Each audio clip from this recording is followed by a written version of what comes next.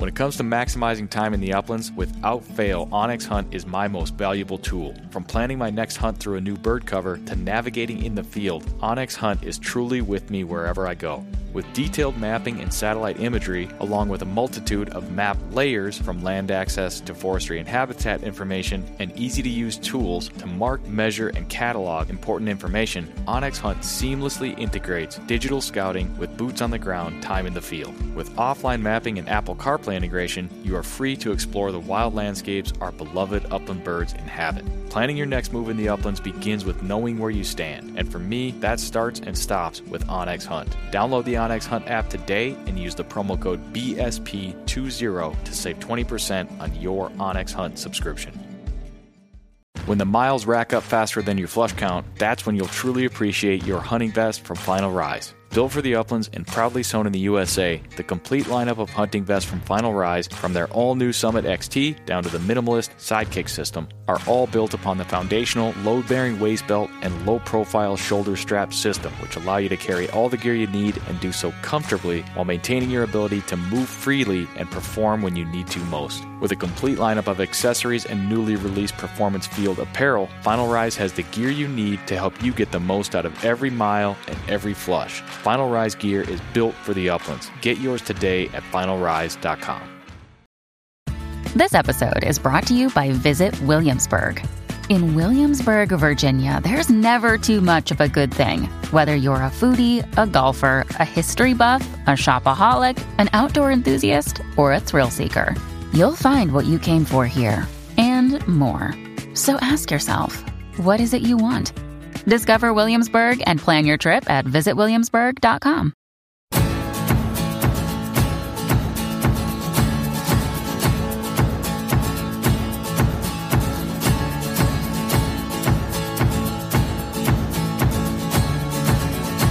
This is the Project Upland podcast presented by onX Hunt.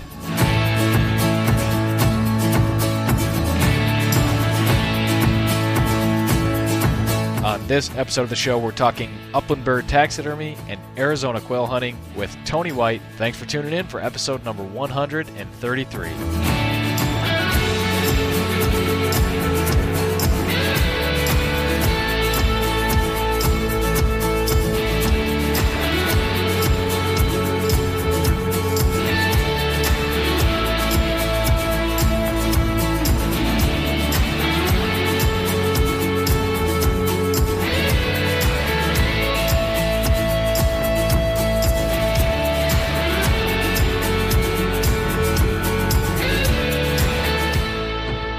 Project Upland podcast is presented by onX Hunt, creators of the most comprehensive digital mapping system for hunters. Use the promo code PUP20 to save 20% on your onX Hunt subscription. Download the onX Hunt app from the iTunes or Google Play Store today. Know where you stand with onX.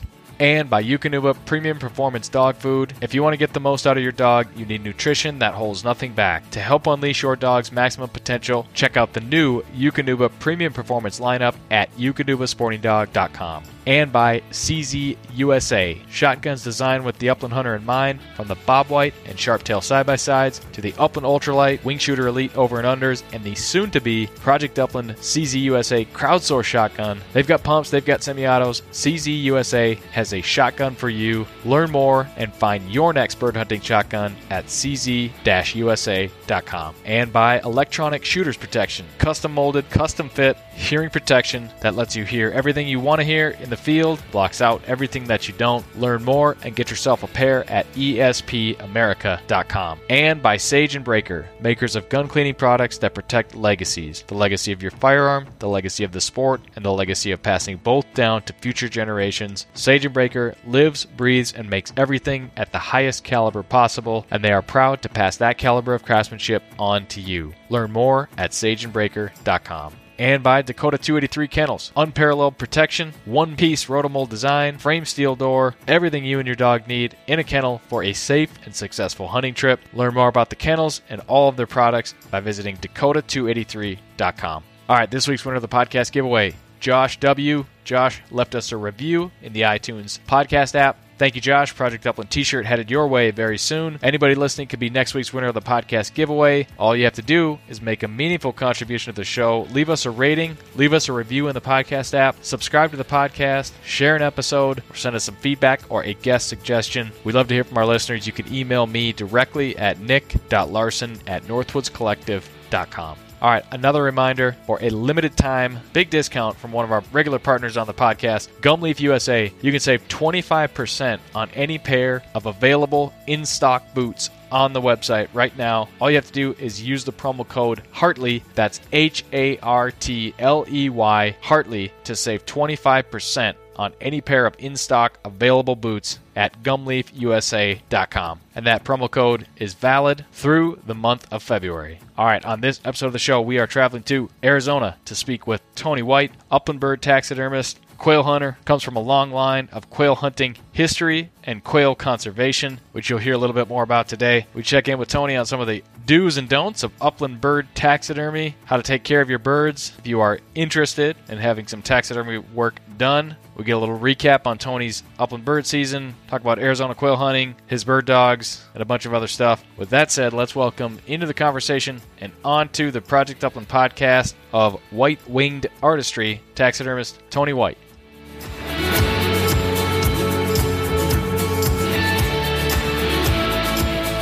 All right, man, let's go. Welcome to the Project Upland podcast. Tony, thanks for joining me today. Yeah, absolutely. Thanks for having me. We are talking to Tony White, a taxidermist, also an up-and-coming orthopedic surgeon. Is that how you would say it? That too, yep. And an upland bird hunter. And an upland bird hunter, yep, for life. Yeah, for life. I like that, man. We're definitely gonna start with some of that upland hunting history, family history a little bit, some of the stuff you sent me. But first, I'll let you introduce yourself a little bit and tell us a little bit about where you call home and kind of the things that keep you busy. Yeah, so I was born and raised in Missouri. My father is a Bob White quail biologist for Missouri Department of Conservation. But I'm the only one in my family that didn't live in Nebraska, and we have a bunch of family back in Nebraska, so that's where I chose to go to college and medical school. And spent my early childhood sitting in the deer stand, like real early childhood sitting in the deer stand with Dad, and when I could walk through the tall grass, go kick up pheasants and help them find some quail, and then finally got my own shotgun and started hunting when I was 8, I think. And hunted throughout high school, mostly quail in Missouri. And then when I moved to Nebraska, I focused more on pheasants. Then after medical school, I moved to Arizona for residency, and that's where I am now. I live on the outskirts of Phoenix, trying to stay as far away from the big city as I can, but unfortunately have to be within 30 minutes of the hospital if something happens. So that's where I am currently, and since we've been here, I've been here for 3 years, and have really been obsessively focused on figuring out the Mearns quail. Yeah. I think between me and the dog, I think we both kind of together have gotten them figured out pretty well. But they're always surprising us. So that's how we spend our winter months, and then we kind of hole up indoors in the summer when it's 120 degrees for 55 days straight. Yeah. I can't remember the numbers. It was like 110 days over 100 degrees.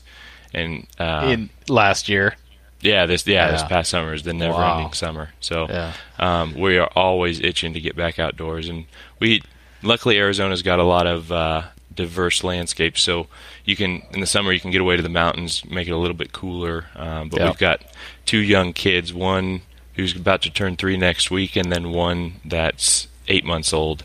Oh, cool. So we try to get them out and camp as much as possible when we're not both working or doing other things. Yeah. Awesome. Yeah. We're going to talk a little bit about Arizona hunting, but I thought of something. When you relocated to Arizona, was that, obviously you were already a hunter, so you started looking at opportunities. Were you kind of on your own? Did you have any contacts or connections down there to get out into the uplands, or has it just been one big whole learning experience? So we came down here, my dad, my brother, and I, and hunted Gambel's quail in 2010. Okay. or 11 after I graduated high school. And so my dad in the quail industry, and now my brother in the quail industry, they have several contacts kind of throughout the country. So Sure. they hooked me up with some people and kind of showed me the way a little bit, and then met other people through them, and so I wasn't alone. Okay, got it. Yeah. I just, believe it or not, was on a conference call this morning with a couple of my friends at Pheasants Forever, and I mentioned that I was going to be interviewing you later, and of course they were able to connect the dots, and your brother's a Quail Forever biologist, correct? Yeah, that's correct. He's out of Missouri as well, so okay. Yeah. Yeah, you guys have quite the family history when it comes to quail, and I think it was the Field and Stream article that you sent me. They went as far as calling you the first family of quail. Yeah, I don't know how I fit into that. I'm the youngest, so I kind of inherited that. But my dad, he'll never. I'll brag on him a little bit because he'll never brag on himself. But they used to call him, when I was growing up, they'd call him Dr. Quail, and anywhere I'd go, it'd be like, "Oh, you're Bill White's boy." "Yeah, my name's Tony." "Yeah, Bill White's boy." Yeah. So he's kind of helped develop a lot of government programs to help bring back bobwhites in the Midwest, where they're really struggling with modern farming practices. So that has been a success story, and a lot of other states have adopted similar programs to what they've developed. So, yeah. How much do you know about your dad's, like how he found his way into bird hunting and quail? I mean, do you have a grandfather involved? How much do you know about that? Yeah, so my grandfather lived in southeast Nebraska, and he was a farmer. He had several hundred acres, maybe even between all the farms, a couple thousand. And back in those days, they didn't farm fence row to fence row. They didn't farm all the way to the roadside. They let the weeds grow up, and so the quail and the pheasants had a lot. My dad always talks about walking down fence rows when he was a kid without a dog and shooting a limit of pheasants and quail. Yeah, almost daily. So, and even my grandma would be kind of the bird dog for her dad, and carry as many pheasants as she could carry back to the car. So that's how he got his start, and then he went to work for Nebraska Game and Fish. I think it's Nebraska Game and Fish. I may be confusing it with Arizona, but he started out as basically a ditch digger, clearing fence rows and stuff like that, and then kind of worked his way up, and then took the job in Missouri in private lands, wildlife biology, and then kind of focused that into quail. Yeah. So, but early adoption to the outdoors and hunting for him, and he really never looked back. Exactly. Yep. Now he's kind of, in the sense, dedicated his life to quail and quail conservation. Dream job, if you ask me. Yeah. Yep. Yeah. Yeah, that's very cool. And your brother straight into kind of the same thing and found his way into Quail Forever? Yep, it's something he always wanted to do, and it's actually something I always wanted to do as well. My brother went to college and got a degree in wildlife biology, and then went directly to work for Quail Forever, and he's been with them for several years now. Yeah. And I had always wanted to do the same thing, but the politics and the government and the less and less focus on conservation as kind of the years went by, when I was deciding what I wanted to go to college for and what I wanted to do, kind of led me down a different path, but still stay as connected as possible. Yeah. And then there was the obvious need that your family was in need of a taxidermist, so they kind of forced you into that role, right? Yeah. So that all started.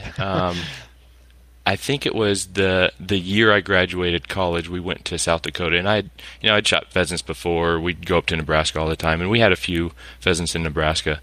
But I wanted to save a bird from that trip. It was a graduation gift, and so I took it to one of the local taxidermists and asked her if I could watch and figure out how she did it, because I was super interested. And cool. In the back of my mind, I knew I would save myself a lot of money in the future if I could figure out how to do it myself. Yep. And that's what started that off.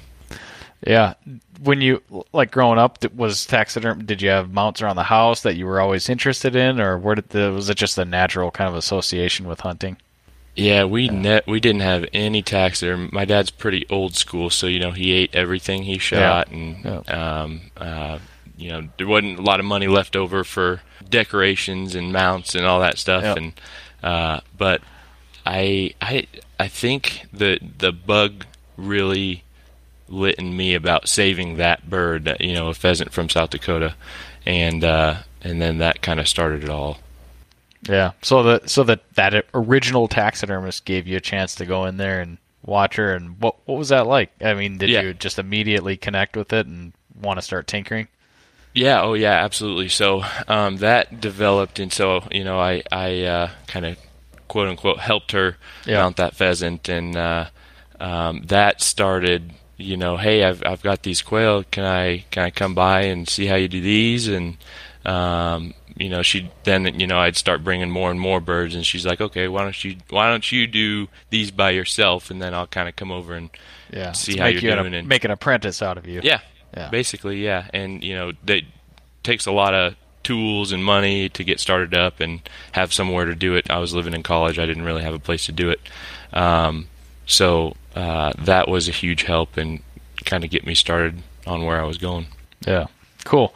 Well, I think we'll dive into taxidermy a little bit just so we're not jumping all over the place. But as you and I were talking, you had asked about taxidermists on the show, and we hadn't had one on for a long time, and it was something that I wanted to do. And then I think it was last summer I had Michael Pepe on from Jonas Brothers Taxidermy, and we covered some of this stuff, but I was eager to have you on and get another taxidermist perspective, talk about things in a little different way, and of course talk about all the other stuff that we went over, like Arizona quail hunting and some other things. But bring me into taxidermy a little bit further now in your development. So you've got interested in it. You kind of basically had an apprenticeship.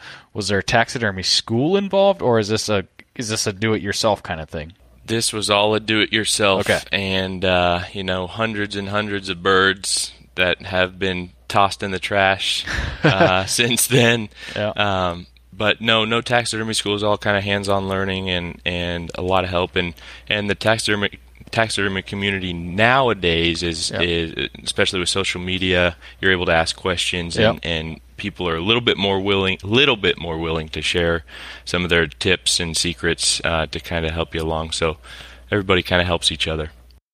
I would imagine, like many areas, there are access to information is easier now than ever, right? Yeah. So there's and especially when it comes to like a hands-on trade, something like that, you've got videos, you've probably got podcasts. There are probably taxidermy podcasts. I don't even know. I've never looked, but you've got all kinds of resources to look into how you might go about doing this stuff. And then, like you said, asking questions to people that are doing it is a big help. So let me ask you this, because my understanding of taxidermy basically is I see a bird on the wall. I understand that some process occurred to put it there and preserve it, but could you walk me through the high level? What you get a bird, and we'll talk about some of the packaging and that kind of stuff, like sending it to the taxidermist. I want to go over that stuff, but let's go through the process of the very simple process of taking a bird from a killed specimen in the field to putting it up on the wall. What does it look like? Yeah, so like you said, we'll talk about packaging a bird. That's probably the most important part, but we'll start with a frozen bird.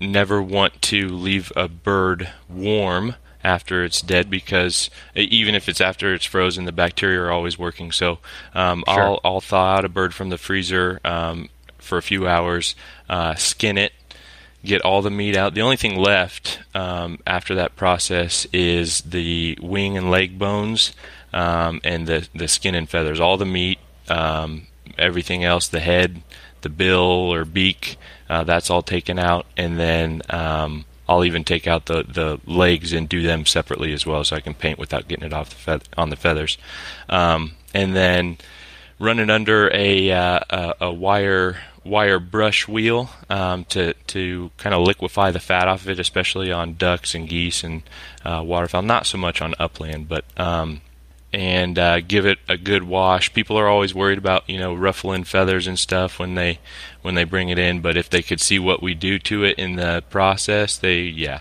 so washing it, degreasing it, and then blow drying it, taking measurements off the body, off the head, painting the bill or the beak and the feet, and then using a pre-made foam.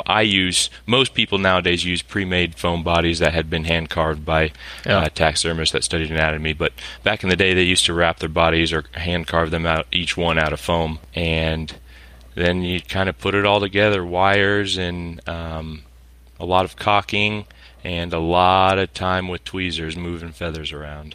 I want to break that down a little bit, and some of this I think could definitely translate to. I know there's a lot of, again, talking about more and more resources and people talking about upland bird hunting and cooking upland birds. And I know that me as a chef, there's a lot to be desired. Like, I am very simple in my methods, and that's just stuff that I have.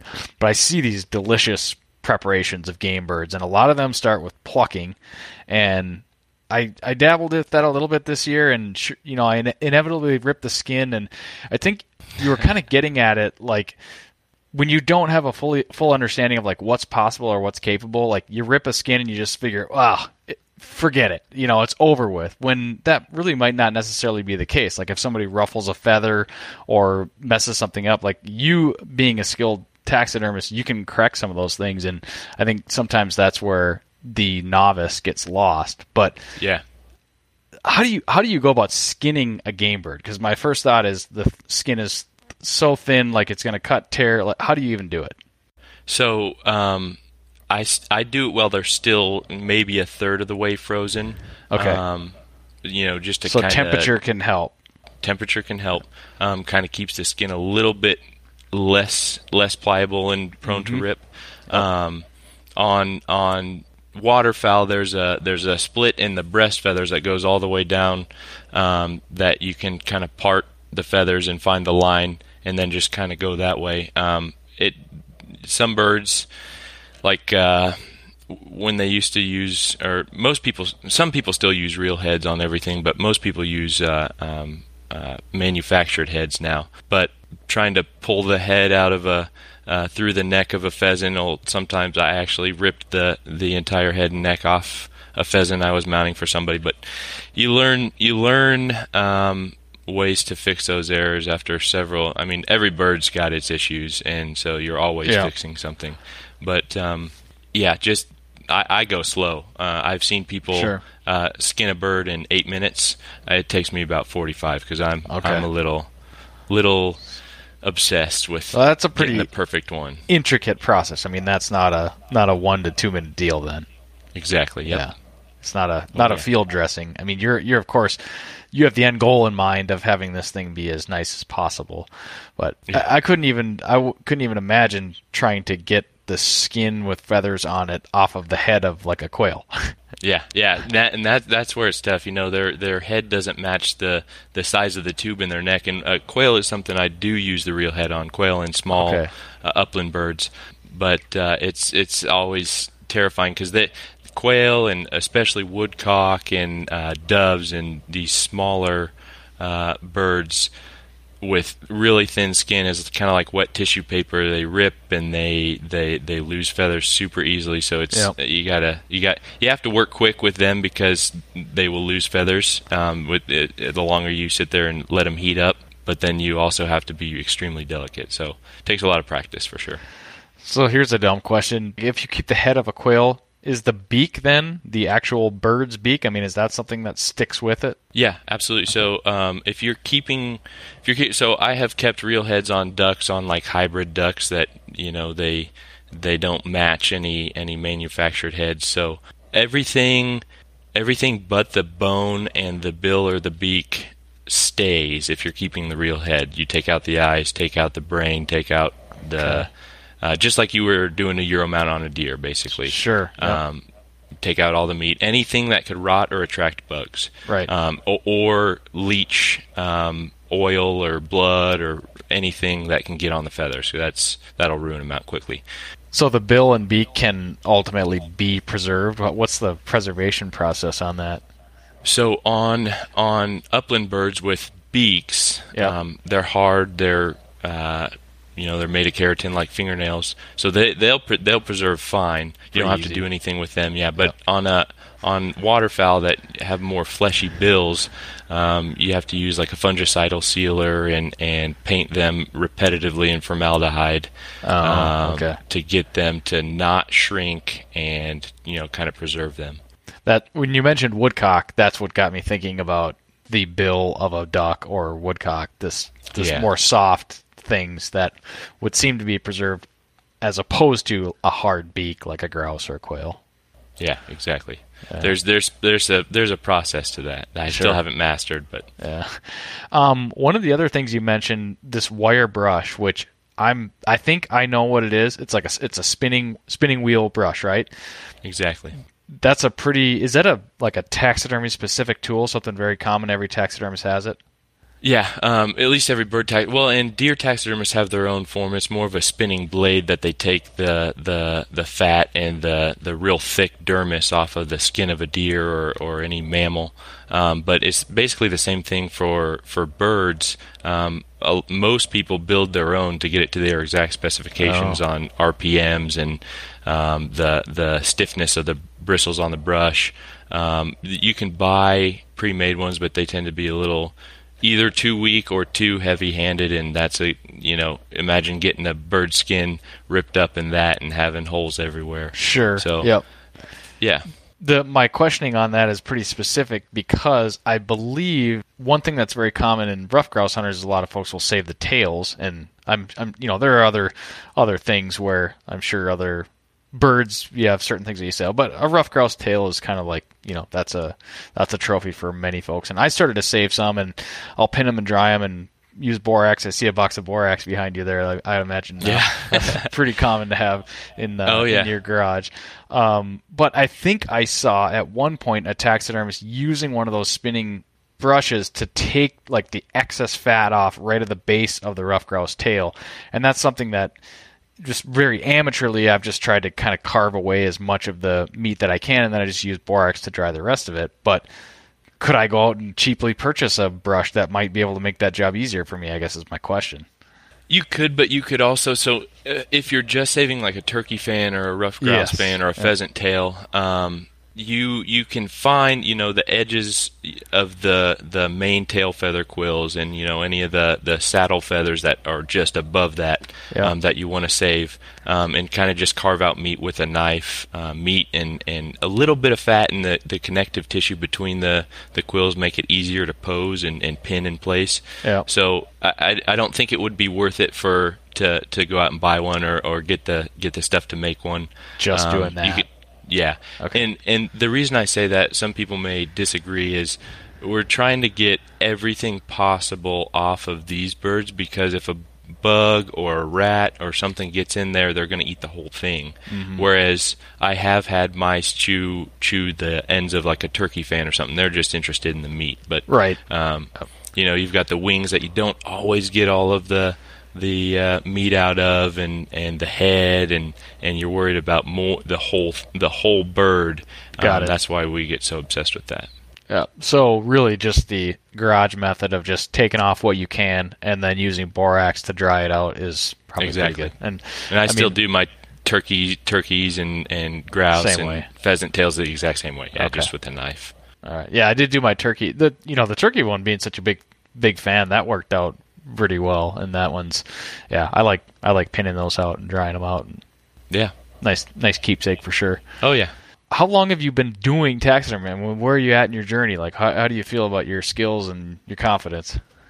Oh boy. So there's like I mentioned before, every bird has its issues. You can shoot what you think is the absolute perfect bird, and it's going to throw you for a loop. It may have perfect feathers and perfect skin, no holes, no rot, nothing, and then it just does not want to cooperate. The feathers want to curl, or everything. So there's always, I learn something on every single bird I do. I'll never be the best I can be until I mount my last bird, probably. And there's always something new that somebody figures out that they're willing to share that completely changes the game of something you struggle with forever. that you could have never thought of a solution to, and somebody has it. So there are a lot of really, really good bird taxidermists, and there are so many people that I don't even know about. They don't have social media. They just, they stay local, and maybe they compete in some taxidermy competitions and win some stuff. But there are some really good people out there that just aren't well known because they don't put themselves out there. So my skills, that's a great question. I feel like I've come a long way. Yeah. Definitely come a really long way. I mean, it takes hundreds of birds probably to get to a point where you're happy with, you can keep a bird forever and be happy with it. But like I say, there's always something to learn, and well, it's a lifelong pursuit for a lot of folks. So I certainly don't mean to suggest that you don't reach the pinnacle, and it's like you said, it's a lifelong continual improvement.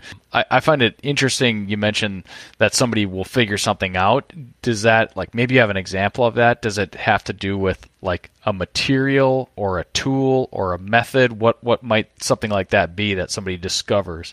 All of the above. So So, for instance, everybody's worried about, they bring in a bird and they're like, oh, I don't know if I can do it flying because it's got a broken wing. Well, if there's not feathers missing, or the primary flight feathers aren't shot out, then it'll be fine. Yep. And I'm in a lot of taxidermy groups and sharing information and stuff, and people will find a way to stick a wood dowel in for a wing bone that's completely shattered, or use a common household chemical to loosen the skin on a really, really freezer burnt bird, or one that's been skinned and salted in a different country and sent over here. Those are always really tough. They're not like fresh skin whatsoever, even if you rehydrate them. Yep. So, people mentioning stuff like that just kind of off the cuff that they use. I'm always kind of sitting there taking notes and wanting to try stuff like that. Well, I think even the mention of, I would have had no idea like how many birds you would have done, but I mean, hundreds, literally hundreds you've cut open and fiddled with. I mean, that's a lot of birds, and I know others have done way more than that, I'm sure. Oh yeah. So I've been doing it for over 10 years. Okay. And starting out, I was just doing my own birds and birds for buddies, and then there's such, I kind of mentioned this when I was talking to you, that there's such, and I think social media has something to do with it. I think all these like slam challenges, Arizona Slam, the North American Upland Slam, the Ultimate Waterfowlers Challenge, people spend so much money to go out and hunt these birds that they can't just go out the back door and shoot, and a lot of them want to keep that. So the taxidermy industry is booming, and you open your doors and they'll come beat it down. That's for sure. Interesting. All right, well, let's talk about some of the things that I think really apply to the listener, and that is sort of taking the bird from the field to you, the taxidermist, which is something we did talk about in our previous episode, but again, to kind of rehash that and remind folks of like what the proper care is in the field. So walk me through that. Absolutely. So I think most people understand just the general idea of taking care of a bird. Don't throw it in the bottom of the pile. Don't let your dog pull feathers out. Don't just leave it out in the back of your truck for a couple days before you put it in the freezer. But the real finer points is where it really makes a difference. Those are the types of birds where turn them away at the door and say, this is not, I can't make this look like you would want it to look. Yep. So I'm sorry, but you're gonna have to bring me a different one. Now the finer points, like I said, are what mattered. So first thing, you shoot a bird.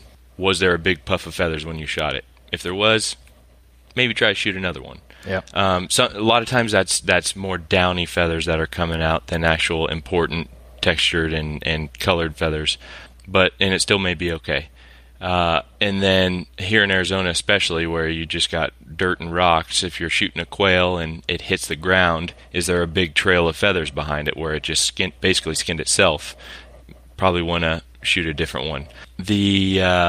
Then if you've got one that looks, you look it over, look at the wings, look at the back, the breast, the side pockets where they tuck their wings in, the longer feathers on the side, the tail, and probably most importantly the head and neck, because those little tiny micro feathers don't hide damage well. So if you've got a bunch of shot holes in the neck or head, it's still doable, but if you can, consider shooting another one. Yeah. So look it over, take care of it like it's a baby. I mean, put it on the side. If you're hunting waterfowl, put it in your blind bag or on top of it. Don't let it get mixed up with the birds that you're going to clean, and keep it away from the dog. And then what I do with quail, especially the gallinaceous birds like chickens, like I said, have really thin skin, so they are more prone to losing feathers with heat and bacteria. So in Arizona, I'm hunting in 70, 75 degree weather, so I carry a cooler in my vest with some ice packs, and I get the bird in a plastic bag so it doesn't get all roughed up walking around the rest of the day, and it'll keep it cool. A lot of issues we run into, even with pheasants coming out of the Midwest, is people put them in their vest and walk around with them all day. Well, your body heat is keeping that metabolism going, and it can mess them up pretty quickly. Something people don't think about at all. Yeah. And then when you get home, get it. What I do, and I tell everybody, is to wrap the feet and the head in a wet paper towel. That'll keep those are the first things to freezer burn. And the feet are important because if they freezer burn too badly, they're not pliable. You can't get them to do what you want. And then the head, it's those feathers, like I said, they're really small and delicate. And if the skin isn't perfect then it's really hard to groom and make look acceptable. So wrap the head and the feet and in wet paper towels. Paper towel, put it under the faucet, wring it out, and then wrap the bird or the head and the feet. Yep. At this point, you're trying to keep the bird as dry as possible, because any any moisture can increase the bacteria. So it's okay to get them a little bit wet from that at this point. And then this is extremely important. There's a lot of old wives' tales that are still running around. People are doing what their dads and grandpas did. Put it in a Ziploc bag. If it's a big mallard or a goose, go get a 2-gallon Ziploc bag. The issues we run into after field care is how they were stored. So some people just put them in the freezer, just bare, nothing covering them. Walmart bags, trash bags, and the killer is the pantyhose. I don't know I've who had started that one that. Suggested. Yeah, and so that one makes sense. At least does. The way that it was pitched to me was you put a pantyhose in your bird vest, so that when you're in the field, you kill the bird and you slide the bird in. You want to mount this bird, so you slide it in the pantyhose, and logically you're just like, oh yeah, that's going to hold all the feathers down, keep it in place. That's how logically, yes. The thought behind that is a really good thought. Right. It comes from a good place, but some people are kind of haphazard in how they're putting it in there, and then you get these big tracts of feathers that are bent and crooked, and if you bend or break the quill of a feather, you can't get it to groom back. And we're talking about you're sliding it in, and the breast feathers get pulled up and then bent, and then you're just walking around all day with it in your vest like that, and they're just getting destroyed. So if you get it in there the wrong way, then there's no going back, basically. Exactly. The other issue with that is people think that's adequate for just putting them in the freezer like that, but there's that's breathable material. Airflow, yep. Exactly. Yep. That's the killer. So Ziploc bags, freezer bags are the best bet. Some people, if you want to be extra careful, double bag them. They can last in the freezer with their head and feet wrapped and in freezer bags I've had birds for 5, 6, 7 years that come out fine. Yeah, just fine.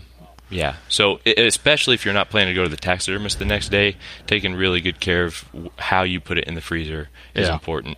One other quick thing is laying the head over the back. Some people tuck it under the wing, and that's fine, but it can mess up the primary flight feathers if you want a flying mount.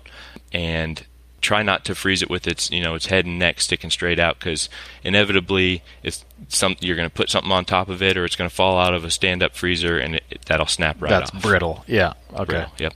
Okay. So fold the head over the back would be the preferred method of storage there. Yeah. So wings, they're going to want to tuck naturally. So wings tucked, you're trying to basically make a football, right? Yeah, basically, yeah, a little compact, something, if it falls out of the freezer, it's not going to hurt it at all. And it'll kind of, the insulation, keeping the head, closer to the body, and everything kind of tucked in, like you mentioned, like a football, kind of keeps it thermally protected from losing moisture. One of the other things you mentioned, which I think was a don't, was newspaper. Is that just one of those old kind of things? Wrap it newspaper? Yeah, newspaper, butcher paper. That's paper leaches moisture out, so it's going to freeze or burn twice as fast than that. And then also newspaper, if you have white feathers or light gray feathers, newspaper does transfer ink onto those feathers, and it doesn't come out. Yeah, that wouldn't be good. Yeah. Okay, so you talked about a broken wing, and that being, because I actually had you see this grouse fan up behind me here? Yeah. I think I brought this up in a previous episode. I'm still kicking myself for not mounting the bird. Is that a red one? It's actually, this is one of the more, I don't want to ruin it here. It's one of the more unique fans that I've ever found. I think you would call this really like a mix. Like it's half red phase and half gray phase, but then it has a copper band, and of course the listeners can't see this, but I've shared a picture of it before. But it was it was a big male bird, and the bird was, honestly, this thing was pristine. There was nothing wrong with it. It did have a broken wing, but I knew at the time that broken wing was not going to be the deal breaker. And I actually messaged a taxidermist, and she was like, not a big deal at all. As long as the feathers aren't gone, I can totally fix that. And I don't know. I don't have any, other than deer antlers, I don't have any taxidermy, and I don't know. I should have that one. It's a disease. Once you get started, every bird you shoot's going to be, is this one? Yeah. I'm still trying to cure the incurable disease of shotguns, so maybe that's what's preventing me from diving into taxidermy at this point. Yeah, save your money. Yeah. No, but so broken wing, are there any other things that if you pick a bird up in the field, I mean, some of the stuff's pretty obvious. If there's a ton of feathers missing, the dog grabs it and takes a chunk out of it, it's really shot up. Any other thing that we kind of missed there, or is that pretty common sense? Like, nah, this isn't a good one. A lot of it's like the obvious ones are common sense, but things that people don't pay attention to are like on the smaller upland game birds. If they hit the hard ground and they skin a patch of feathers, what I tell people is if it's missing a patch of feathers, it's still doable. It's hard to hide. You might have one good side to show, and then the other side goes against the wall. Still doable. If the dog retrieves it and there's not a bunch of feathers in its mouth afterward, it's probably fine. The slobber and the roughed up feathers, those are fine. We wash all that out, and they get completely rearranged. So as long as it's not missing feathers or really badly shot up feathers, like you shot the wing off, basically. Right. But if that's the case, if you get a bird like, a really interestingly colored bird like your grouse, and then you can go out and shoot another bird for parts, or you shot 2 or 3 birds and none of them are really that good, we Frankenstein a lot of birds together, and especially quail. Putting new backs on them, putting new wings on them, putting new flank feathers on them. So that's easy to do, and better if you can shoot more than one. Yeah. If somebody wanted to, if they have a bird, could they take pictures and send it to you? Would that be helpful, or does that not tell enough of the story typically? Yeah, absolutely. I get that all the time. I would imagine. All the time. So yeah, a lot of people, especially early and mid-season, will send me pictures, and I'll say, wait a couple extra weeks or wait a month if you can, because most of the waterfowl and even upland birds don't get their mature feathers and molt their pin feathers, which are the blood feathers that fall out super easy until November, or in the case of Mearns quail, like end of January. Right, it's going to depend on because they hatch so late. Yeah. Yep. So Pictures are always helpful if you have a taxidermist that you know, or somebody that you can contact and say, hey, can I send you pictures of this bird and tell me what you think? Definitely a good idea, because it can save you a trip and it can save you some extra work if it's just not worth it, or maybe you didn't think it was worth it, but it ends up being something really good. So yeah, okay. And then you kind of roped in there something that we had talked about, being the timing of grabbing a bird. And so what I gathered from your response there was, generally speaking, the later in the season, the better your chances are of having a good specimen. Absolutely. So in the Southwest, the breeding season of waterfowl and the nesting season is probably, I don't know, I'm not a biologist, but I would guess probably a month or even more earlier than the rest of the country. So we get really, really good, mature, fully plumed birds early. So it's not as big of a deal here, okay. But northern places, Wisconsin, Minnesota, your seasons are so early, and they breed so late that it's tough to get a really, really prime specimen of something. But the later in the season you can go, if you're going for a trophy bird, if you're going to hunt Mearns quail or something, you want it just specifically to mount. Not there's many other reasons to hunt, but if you're wanting to save one, wait until closer to end of season to save one. It'll make for a better looking mount and a lot cleaner mount if they're not losing a lot of those immature feathers. Yeah, cool. All right, how about choosing a taxidermist? Other than sending all the listeners to you, Tony White, what should folks be looking for? And I have a feeling you probably would comment on this. Is there benefit to looking locally first? So, yes. There is always benefit to looking locally. Like I mentioned, there are people out there that are phenomenal taxidermists that just haven't ever put their name out there. What I always tell people is do your homework. Don't just look up on Google and see taxidermist and take it there and not even ask to see their work, or have them send you pictures or look on their website or Facebook.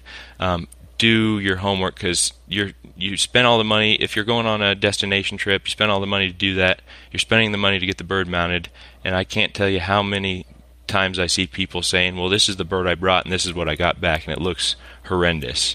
It's people not doing their homework. I would say a lot of people that don't know the bird anatomy very well can't pick out the finer details, but make sure that what you're looking at you would be happy with for the rest of your life, basically, as long as you take care of it. Don't be afraid. If you don't find anything local, almost every taxidermist takes shipped birds. You can ship them overnight or second day air and they'd be fine. And like I say, there are a lot of taxidermists to be found out there. And so I tell people, I still have people from Nebraska that mail me stuff. I have people from almost all over the country that mail me stuff. So it's definitely doable, and don't be afraid to do it. Cool. Self-taxidermy.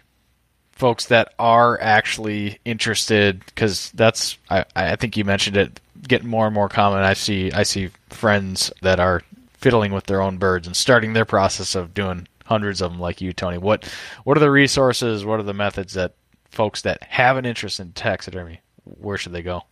So if you're doing it like I did to save yourself some money, or if you just genuinely have an interest in doing it for a profession, just save birds. Have your buddies save birds. They don't have to be the best specimen. Ducks, get a variety of bird. Get diving ducks, get puddle ducks, get geese, get upland birds. They're all different. You learn how to skin on 20 of them before you skin one you're actually going to mount. You're going to make a lot of holes. You're going to cause a lot of issues, and your practice makes almost perfect in this game, like everything else. So the more you can practice, the better. And then I would say, if you're going to go to a taxidermy school, or some taxidermists offer like little apprenticeships or week or 2 week classes where you can really learn a lot. Definitely do your homework on that end, and do a lot of practice beforehand, so you're not going in there blind and you can get more out of it. You've seen these issues, now this is how to fix them. Or here's a little trick that you had that will help you with an issue that you came up with in your process. So there is a major insurgence of people that are trying self-taxidermy, and I would just say don't get discouraged. Your first mount, actually my first mount actually turned out great. My second mount turned out horrendous. So it's okay. You're gonna lose. That's why I say practice on your own birds and your buddies' birds. Things that you're not. Don't start taking money first. Right. Get a lot of birds under your belt before you do that. But you gotta get your hands dirty. Yeah, and it's okay to throw a bird away. Right. You're still eating that bird or whatever. Yeah. Yeah. Exactly. Yeah. Cool. Well, let's transition. Unless there's anything else you want to cover on taxidermy that we missed, I wanna pick your brain a little bit about quail hunting. Taxidermy. Big points. Be good to your birds in the field. Yeah. Treat them like it was meat that you're going to eat, basically. So keep them cool. Don't get them wet if you can, and get them in the freezer as soon as possible. Don't be afraid to look in different parts of the country for taxidermists if you're not happy with what you're seeing around there. Yep. And prices vary. Cheaper is not always better. Yep. Almost never better. But if you're price shopping, you got to think about all of the money you spent to get that bird, your truck, your boat, your double barrel shotgun, your dog, and everything, and you want to save $50 on a bird, and you may regret it. So just that's all I'll say. One other thing I'm kind of curious about is you mentioning price makes me think about it. Like, it's one thing for me to send you a bird and get that bird back. Let's say I want a flying mount. Like, it's going to have some kind of a mount on it to put it on the wall, right? Mm-hmm. And that would be one price. But then the other price could be a bird with some kind of a display, like with some wood or something. Like, how does the elaborateness of the display, does that like change the project and the price and everything? I mean, I know it's like unlimited, right? Like, you can get as crazy as you want, but so most taxidermists have a base price for different birds. So average price for a duck is somewhere between $250 and $300. Okay. Of course, there are people that charge a lot more and are worth it. But that usually comes with something to either attach it to a wall or something to sit it on a shelf or a table, whether it be just a simple wood base with a real simple habitat, some grass, some dirt, some rocks. Yeah. And then you can get into the major big displays with these foam sea rocks that are painted to look like real rocks, and water and splashes and snow and ice and lighting. And the biggest one I've heard, and I'm sure there's a lot bigger ones out there, but the biggest one I've heard of on birds is $7,000, and only $2,500 of that was the birds that were actually in it. The rest of that's the the glass case, the wood with the table, and all that. Cool. Do you, like, is that a discrepancy that do you do settings and scene? I think I recall some from my conversation with Michael is like he was trying to he was working on some of that stuff, but it's not necessarily that every taxidermist would do that. Yeah, and some people don't. I'd say most people, almost I would say everybody will do a simple habitat if requested. But you've got the major players that do the big, like, ocean sea duck scenes with the splashes and waves and crazy stuff. If you're looking for something like that, seek somebody out that specializes in that. Sure. I do some of that. But the reality is most people don't splurge for that. They want the bird mounted, and they just want to set it on a shelf or hang it on the wall, and that's totally fine. Yeah. You get the crazy people that want a whole trophy room full of taxidermy and all these different things, and so I do quite a bit of it, and most people do. But if you're wanting the really, really big stuff, I would seek that out separately if your guy doesn't do it, or even take your birds to the guy that does do it. Yeah, got it. And then you actually mentioned earlier, I'm still kind of like scratching my head at like washing. You wash these birds and wash the feathers, but that got me thinking about taking care of our mounts once the consumer, brings it home. How do we do that? And you can comment on like, how the heck do you wash a skin and feathers of a game bird? Yeah, so I would recommend for the consumer not to do that. Okay. Like I said, we're trying to avoid water at all costs until we're ready to put it in the freezer. And then water is your friend. But the one thing people are always worried about is blood on the feathers. That all comes out. The only issues you run into are blood or brain matter that's freezer burnt to the feathers. That does not come out. That's how you take care of it in your packaging when you go to freeze it. But washing a bird, so after you get it skinned, and we call it fleshing, flesh all the fat off, the feathers are just covered in fat. So just simple Dawn dish soap and a series of cold and warm baths and rinses, and then some laundry detergent for a final kind of feather shining. No way. So you're dunking it underwater? How rough are you getting with it? I'm curious. So if a feather's going to come out, it's going to come out somewhere in the process. So you can be you get pretty rough with it, and they look like drowned rats. And honestly, to get the soap and the detergent and the fat out of the feathers, you kind of have to agitate. Sure. You have to agitate it. You have to get those feathers moving to produce a clean mount. So that process is several stages, and then basically keeping it right side out afterwards and not letting feathers touch the skin where there may be some residual oils or fat, and then blow drying it, and it magically looks like a bird again. Will it have a tendency to want to shrink up as you're drying it, or no? So not necessarily shrink up, but especially here in Arizona where the humidity is almost nothing. I've got a humidifier running in here right now, and it's only at 50%. The drying out of the skin is an issue, so I always keep just a spritzer bottle with water handy and just spritz the inside of the skin to keep it nice and pliable. Yep. Otherwise, you run into issues getting feathers to cooperate and go where you want them to once they dry out. Yeah, they'll be stuck. Yeah, okay. Yep. Cool. And then at home, dusting, that kind of thing, just general upkeep, how do we keep them looking good?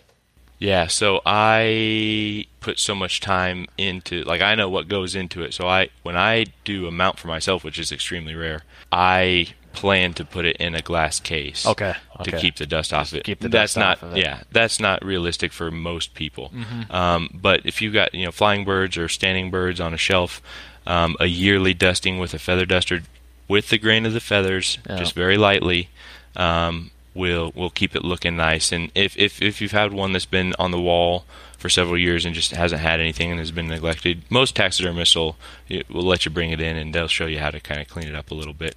Don't try anything crazy. That's how you mess it up. Yeah.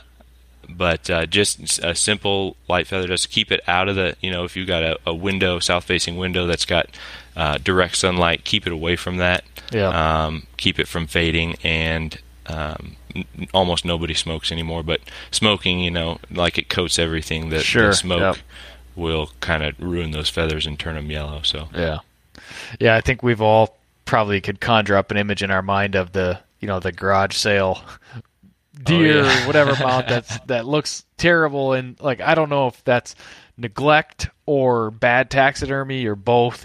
Probably a combination of the two. Yeah. Well, that's very good info on taxidermy. Like I said, I do want to catch up with you a little bit on Arizona quail hunting.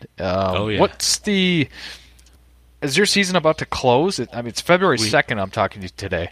Yep, we go till the first weekend in February, which is the 7th this year. So Sunday. So you're coming up on it. Yeah, I had the day off from work today, and I chose to mount a bird, and I'm already kicking myself for it. But and now you're with me on the podcast. Yeah, well. You're really the reason I stuck around home. Otherwise, I'd be out shooting quail. Well, the sun probably doesn't set for a while. Can you still get out there? Oh yeah, I can still get out there. I probably will. But yeah, we get a really long season for the desert birds, and then just a 2-month season on Merns, mostly because they nest later. They nest in July and August into September. August into September, and even when you're shooting them in December, if it's a good hatch year, they're all still really young and immature. Okay. So I know enough about... I've never hunted quail in Arizona, but my uncle lives down on the outskirts of Phoenix. He actually recently moved. He used to be in Chandler, but I know that... Yeah, that's where I live. Quail. Is it? I was going to ask you that when you mentioned it earlier. He's so you've got Gamble's quail in your backyard, I'm guessing, because he used to have quail running around his backyard when I go down and visit him by the pool. But is that not the case for Mearns? Like you'd have to travel to get into Mearns a little bit?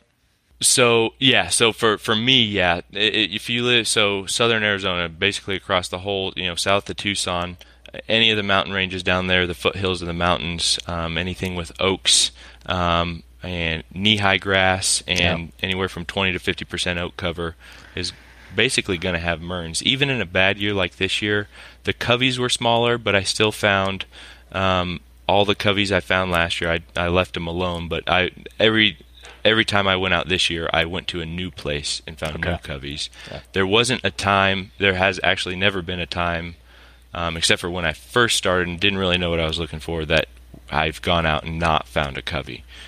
So I actually saw a hunter that came down from Wisconsin this past week, and I saw him out walking next to the road and stopped and asked him how he's doing. He's like, I don't know what I'm doing. I said, just see those trees, just walk under those trees. If you walk under those trees all day, you will find them. Cool. I was going to ask you about public land. There's a ton of public land in Arizona. From what I gather from talking to folks, it's essentially public land pursuit, quail hunting down there. Yeah, nothing that I'm used to. I used to have to work hard for my private land spots in Nebraska. But here, it's endless possibilities. Even private land here, unless it's posted no trespassing or hunting, you can hunt it. So that's as long as you're as long as you're ethical and respect the landowner and his ground. Right. We can keep it that way. Have you run into landowners out there that have checked in and talked to you about quail hunting? I'm generally pretty friendly. Yeah. Oh, yeah. For the most part, yeah. Like I say, as long as you steer clear, we have a law. It's you can't shoot within a quarter mile of a dwelling, whether it's occupied or not. So there's unfortunately a lot of people that don't follow that. But as long as you steer clear, they're totally fine with you being out there for the most part. Yep. And a lot of them are friendly. It being so sparse where I hunt, I haven't run into a lot of landowners, but the ones I have are very friendly. Yeah. What is your take on, like, when you're out, do you see a lot of other bird hunters? And, okay, so you're shaking your head no. So generally you don't see a lot of other bird hunters. On a really good Mearns year, when the Game and Fish puts it out there that it's going to be a great year for Mearns, it's almost like the Orange Army that shows up in South Dakota. Really? The 3 years I've been here, we haven't had a really good year. Last year was pretty good. Okay. This year's terrible. I've only out of the 20 or 30 Mearns, and I'm only shooting one out of a bigger covey and then leaving. I don't chase singles, but I've only shot maybe 30 this year, and only 2 of them have been young of the year birds. So most people got the memo and decided to leave them alone for the year. I still hunt them more for dog work, just to find them, and just for the dog, I'll shoot one out of a covey that's big enough. But I rarely see other hunters, and if I do, they're usually deer hunters because our rut is right now, so they're out now. Yeah. Okay. And I feel like, and it sounds like you've obviously got a more up to date report, obviously in the field experience too. But I felt like weren't people kind of, maybe it's just optimism, but weren't they thinking it was going to be a pretty good year for quail? So yes, the desert quail. Okay. So desert quail, Gamble's specifically require winter and early spring rains to grow the winter annuals for chick survival. Yeah. Which we have had 2 really good years of that, and it came a little late this year, but it's looking like we might have a 3rd really good year. Okay. Scaled quail are kind of a mix between winter and summer rains, but I met a guy who showed me some scaled quail spots that are reminiscent of the good old days back in New Mexico when I used to hunt them with 50, 75, 100 bird coveys. Wow. And most of the ones I shot of scaled quail this year were young of the year, and same with Gamble's. They just have been booming the past couple of years. Mearns, since they hatch so late, Gamble's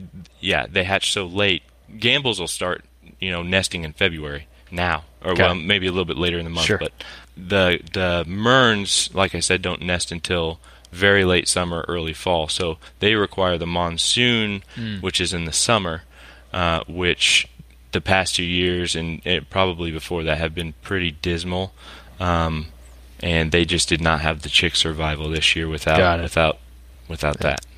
So It was a really good year for Gambles, pretty good year for Scaled, but just I talked to an old timer that I did see out, and he said he's been coming to Arizona since '91, and this is the worst year he's ever seen. Wow. For Mearns. Mearns. Yep. Got it. We have not talked about bird dogs. Let's before we cut this one off, let's get up to speed a little bit on your dogs. And I know you had a pup this year that I wanted to talk to you about. But growing up, it was short hairs, right? Growing up, it was short hairs. Yep, and my dad still got the short hairs. Yep. Yeah, and they're great dogs. I have no issues with them. I love short hairs. But I had a family friend who used to work for Quail Forever that had a Vizsla, and this was back when they were rare. It was hard to find a Vizsla. But I fell in love with that dog watching it work, and it's on-off switch, and they call them Velcro Vizslas because they just they come right up to you and just stick to you. Yeah. So she helped me find my first one 13 years ago, and unfortunately he's not doing too well. We've still got him, but probably not for long. Yeah. He was, people, you hear the old timers talk about your 100-year dogs or the dogs of your lifetime. Yeah, one dog. Yeah. I wish I would have realized my first dog probably was that. So I got him 13 years ago. I trained him myself just, when I had the time and resources and didn't really know what I was doing. So despite that, he ended up being a really, really good dog. Against all odds. Against all odds. And then he retired. So he had a leg injury when he was like 4. And unfortunately, he got hit by a truck and shattered his leg, and the nerve and the artery to that leg, and they said he probably wouldn't hunt again. They rebuilt it, and he was out 6 months later shooting or getting limits of pheasants. So he retired a little bit earlier than I think he would have because of some arthritis, and so I waited a little too long to get the second dog, which was another Vizsla. But he's coming into his prime now. He's really got those Mearns figured out. And then this year, I wanted to mix it up a little bit and get a little bit more range. And so I've always had my eye on a pointer, and I got one this year out of Michigan, and she is 8 months old. I can't remember. She's the same. She was born the day my son was, and I can't even remember how old he is. She's been out with me every hunt this year, and early on, and even until this past week, she running with her head up, not using her nose, just not really realizing what's going on. And then this past week, she found her first covey of Mearns quail, kind of kept going back to it, trying to figure out what that smell was, and then busted them. And then the next covey she pointed. Cool. So yeah. So I wish season was a little bit longer. I'll probably. Right. Unfortunately, there's not a lot of preserves or people who raise quail for training around here, but I'll probably try to find a way to get her out while it's still cool. Yeah. Build that a little more. You said Michigan. Was it High Five Kennels or what? Where is she out of? Legacy K Kennels. Legacy K. Okay. Yeah. So. I'm pretty sure I know. I think I know a couple guys that have dogs out of that kennel. Yeah. They had a big litter, and a lot of people got them, and I sent her a report, the breeder, and she said she's only gotten awesome reports from this litter. So if I ask you if your dog was born on May 21st, does that sound right? Yeah. Wait, I think you have a litter mate to a guy that Kellen Crow. He was interviewed here. Yeah, okay. Him and Ryan Potter and his buddy Adam Wilson. All those you guys all have pups out of the same. That's crazy. Yep. Okay. Yep, we do. So it's been interesting, kind of watching and comparing, my dog to their dog. Yeah. And the size and just the coloration and Well, that's a small world. That's crazy. I know. I mean, I've never. I've met Kellen in person. I've never met the other guys in person, but I know the names, and I mean it's one litter of puppies, and now I've got 4 of them tracked down, I guess. Yeah, yeah. My pup. Well, and the upland community is so small. Go ahead. Oh, I was just going to say the upland community is so small that if you're on Facebook in any of the groups, yes. those are a lot of the guys that are more active. So Yeah, and my pup Rose she was born May 22nd. I always remember she was born the day after Kellen's pup. So yeah, that's what you and I were talking last week. We both have basically 8-month-old pups, and yep, first wild bird season under the belts, and we're on to the next one. Yep, start the real training now. Yeah, exactly. Yeah. What do you have any goals or things you want to accomplish with that puppy over the off season? Yeah, I want to. So she's actually really just naturally staunch on point. And one issue here, especially with the desert quail, there's no cover, so they just run. And one issue I ran into with my middle Vizsla is not sight pointing and seeing them run and chase them down. So I had to break them of that. But she sight when I had her on pigeons earlier this year. One kind of flushed early but only went 20, 30, 40 yards and sat back down, and I was like, oh, great, here we go. She's going to go catch it. And she went over the ridge, saw it, and locked up just like that. So I want to keep her going in that direction and get her as many bird contacts. I'll keep going down probably to Mearns Country for up until it gets too hot, since they don't nest until later. I'm not worried about messing with them, and good. Just get her as many bird contacts as possible. Cool. Other than obviously the quail keeping you busy and some of your home turf stuff, your pheasant and hunting in Missouri, Nebraska, are there any hunts that you're dying to get out there and try and get your dogs on? Mountain quail. Okay, yeah. That's that's the last one I need. Yeah. And I'm not one to chase these slams or anything, but I love quail. So yeah. And they're such pretty birds. Yeah. And I've been in contact with several people that hunt them regularly, and they all kind of said, with the fires, and it was kind of a poor hatch for them as well. So I decided to leave them alone for this year. Hopefully next year. Cool. Yeah. All right, man. Well, I appreciate it. It was some great information shared. Good talking taxidermy and quail hunting a little bit. If folks are curious, they got questions about taxidermy, want to get in touch with you, where should they go? Facebook. So page, it's called White Winged Artistry. Winged as in birds with wings. So White, my last name, WHITE, Winged Artistry. And you can contact me through there or give me a call or text. My phone number is 573-291-7682. If you have any questions, want to talk, or even talk about Arizona quail or coming down to hunt, I'm always happy to take people. So cool. All right, man. I'll throw some of those links in the show notes, and we'll let people look you up if they want to. For now, appreciate the time. Thanks for talking to me and the listeners on the Project Upland podcast, man. Absolutely. Thanks so much for having me. All right. Yeah, have a good one, Tony. You too. Take care. Thanks for tuning in to the Project Upland podcast. That does it for this episode of the show. A quick reminder that the Project Upland podcast is brought to you by OnX Hunt, Eukanuba Premium Performance Dog Food, CZ USA, Electronic Shooters Protection, Sage and Breaker, and Dakota 283. Thanks for listening, everybody, and we'll catch you on the next episode of the Project Upland podcast.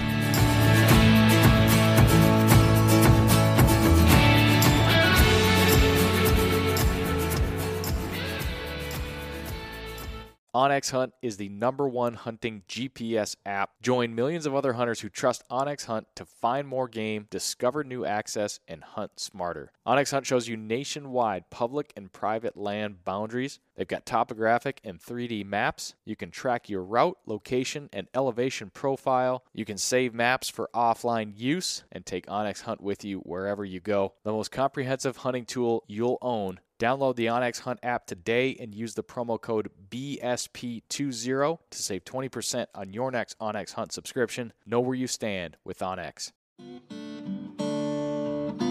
Hey everyone, this is Nick from the Gun Dog It Yourself podcast. If you enjoyed this show, then you might want to check out my show as well.